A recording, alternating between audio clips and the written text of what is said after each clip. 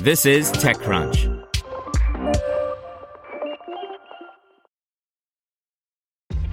This episode is brought to you by ShipStation. You know, some things take a lot of work, like sending little robots to far-off distant planets. And just as that's challenging, so too is running a successful e-commerce business, especially when there's so much to do. So I want to introduce you all to ShipStation. Now, I love using ShipStation because of its easy-to-use dashboard, which makes managing orders and printing labels a breeze and super smooth. Oh, and the customer service is just out of this world.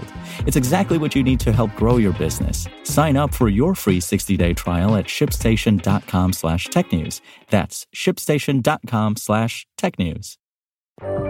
This is TechCrunch.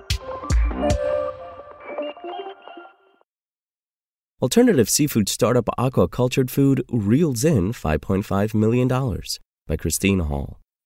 Venture capital investors focused on food tech are calling 2023 the year when alternative seafood startups will make notable strides. Meanwhile, investors expect 40 investments to be made in this sector this year, up from 36 in 2022, according to the Good Food Institute's annual investor report. Within the past year, TechCrunch reported on a number of those investments into startups producing alternatives to traditional seafood. For example, one of the biggest venture capital investments into alternative seafood in 2022 went into Wildtype, which raised $100 million in a Series B round for its cultured salmon product. Meanwhile, New School Foods, Plantish, Blue Seafood, and the ISH company also announced funding.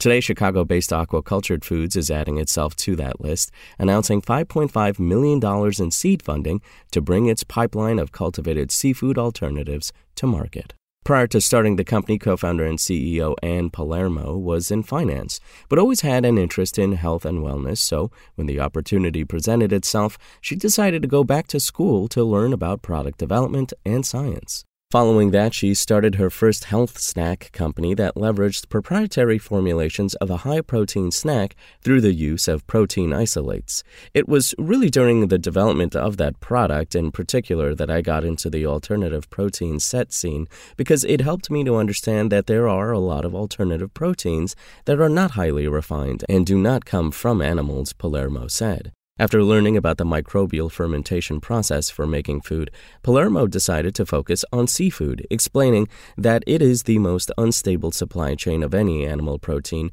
due to things like the rise of the middle class and the increase in demand because of population growth in regions like China and Southeast Asia, where seafood is the number one protein consumed per capita.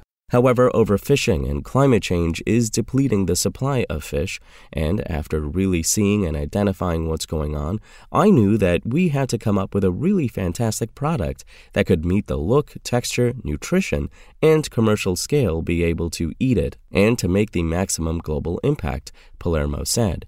Aqua Cultured Foods is creating whole muscle-cut seafood alternatives, including calamari, shrimp, scallops, and filets of tuna and whitefish. The company also produces minced seafood fillings for applications like dumplings, ravioli, and sushi rolls. Just texturally speaking, there's nothing like it, Palermo said. It is nearly indistinguishable from tuna when it is inside of a maki roll. It is nearly indistinguishable from scallops. The products are currently optimized to be raw, and the texture is just so beautiful and silky. It's quite an accomplishment. Palermo was mum on exactly how the technology worked, but did say the company was using proprietary mycoprotein, fungi, fermentation processes that don't include any animal inputs, genetic altering, or modification.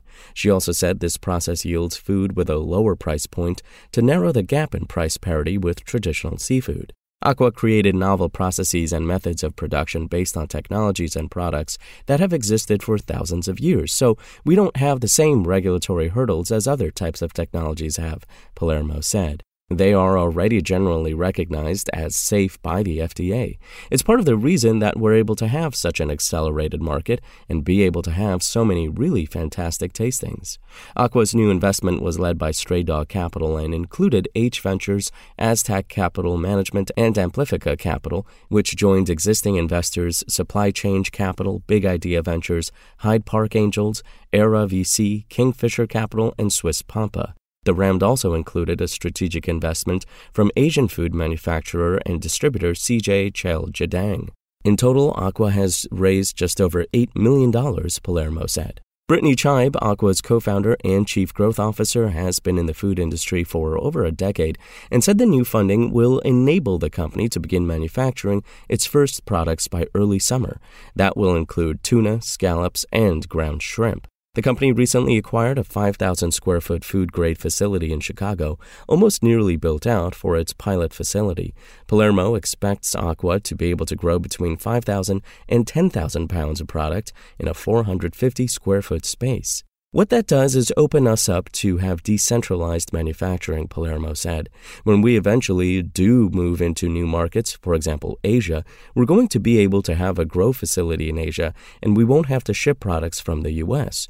That's a big area where we differentiate as well as just the inherent scalability of our products. Aqua will also use the investment in hiring additional employees and expanding its roster of restaurant and food service outlets for product introductions this year. Chibe said the company sees a path to quickly reach commercial scale and will respond to inbound interest from chefs with some initial pop-up shops to see how it goes. We're not really sure what demand looks like, so if we can dedicate one weekend to specific restaurants, we will know about how much of it they're going to sell, Chibe said. Then we can produce it ahead of time to get exactly what they need. To hear everything you need to know about the week's top stories in tech from the people who wrote them, check out the TechCrunch podcast, hosted by me, TechCrunch managing editor Daryl Etherington. Each week we go in-depth on 2 or 3 of the week's top stories from in and around the startup ecosystem, and I'll be joined by the TechCrunch experts who covered them. They tell us why the news is so important and what they think matters most to you, our listeners, whether you're just interested in tech or that's where you make your living. New episodes drop every Saturday morning, so be sure to subscribe to the TechCrunch podcast wherever you listen to podcasts.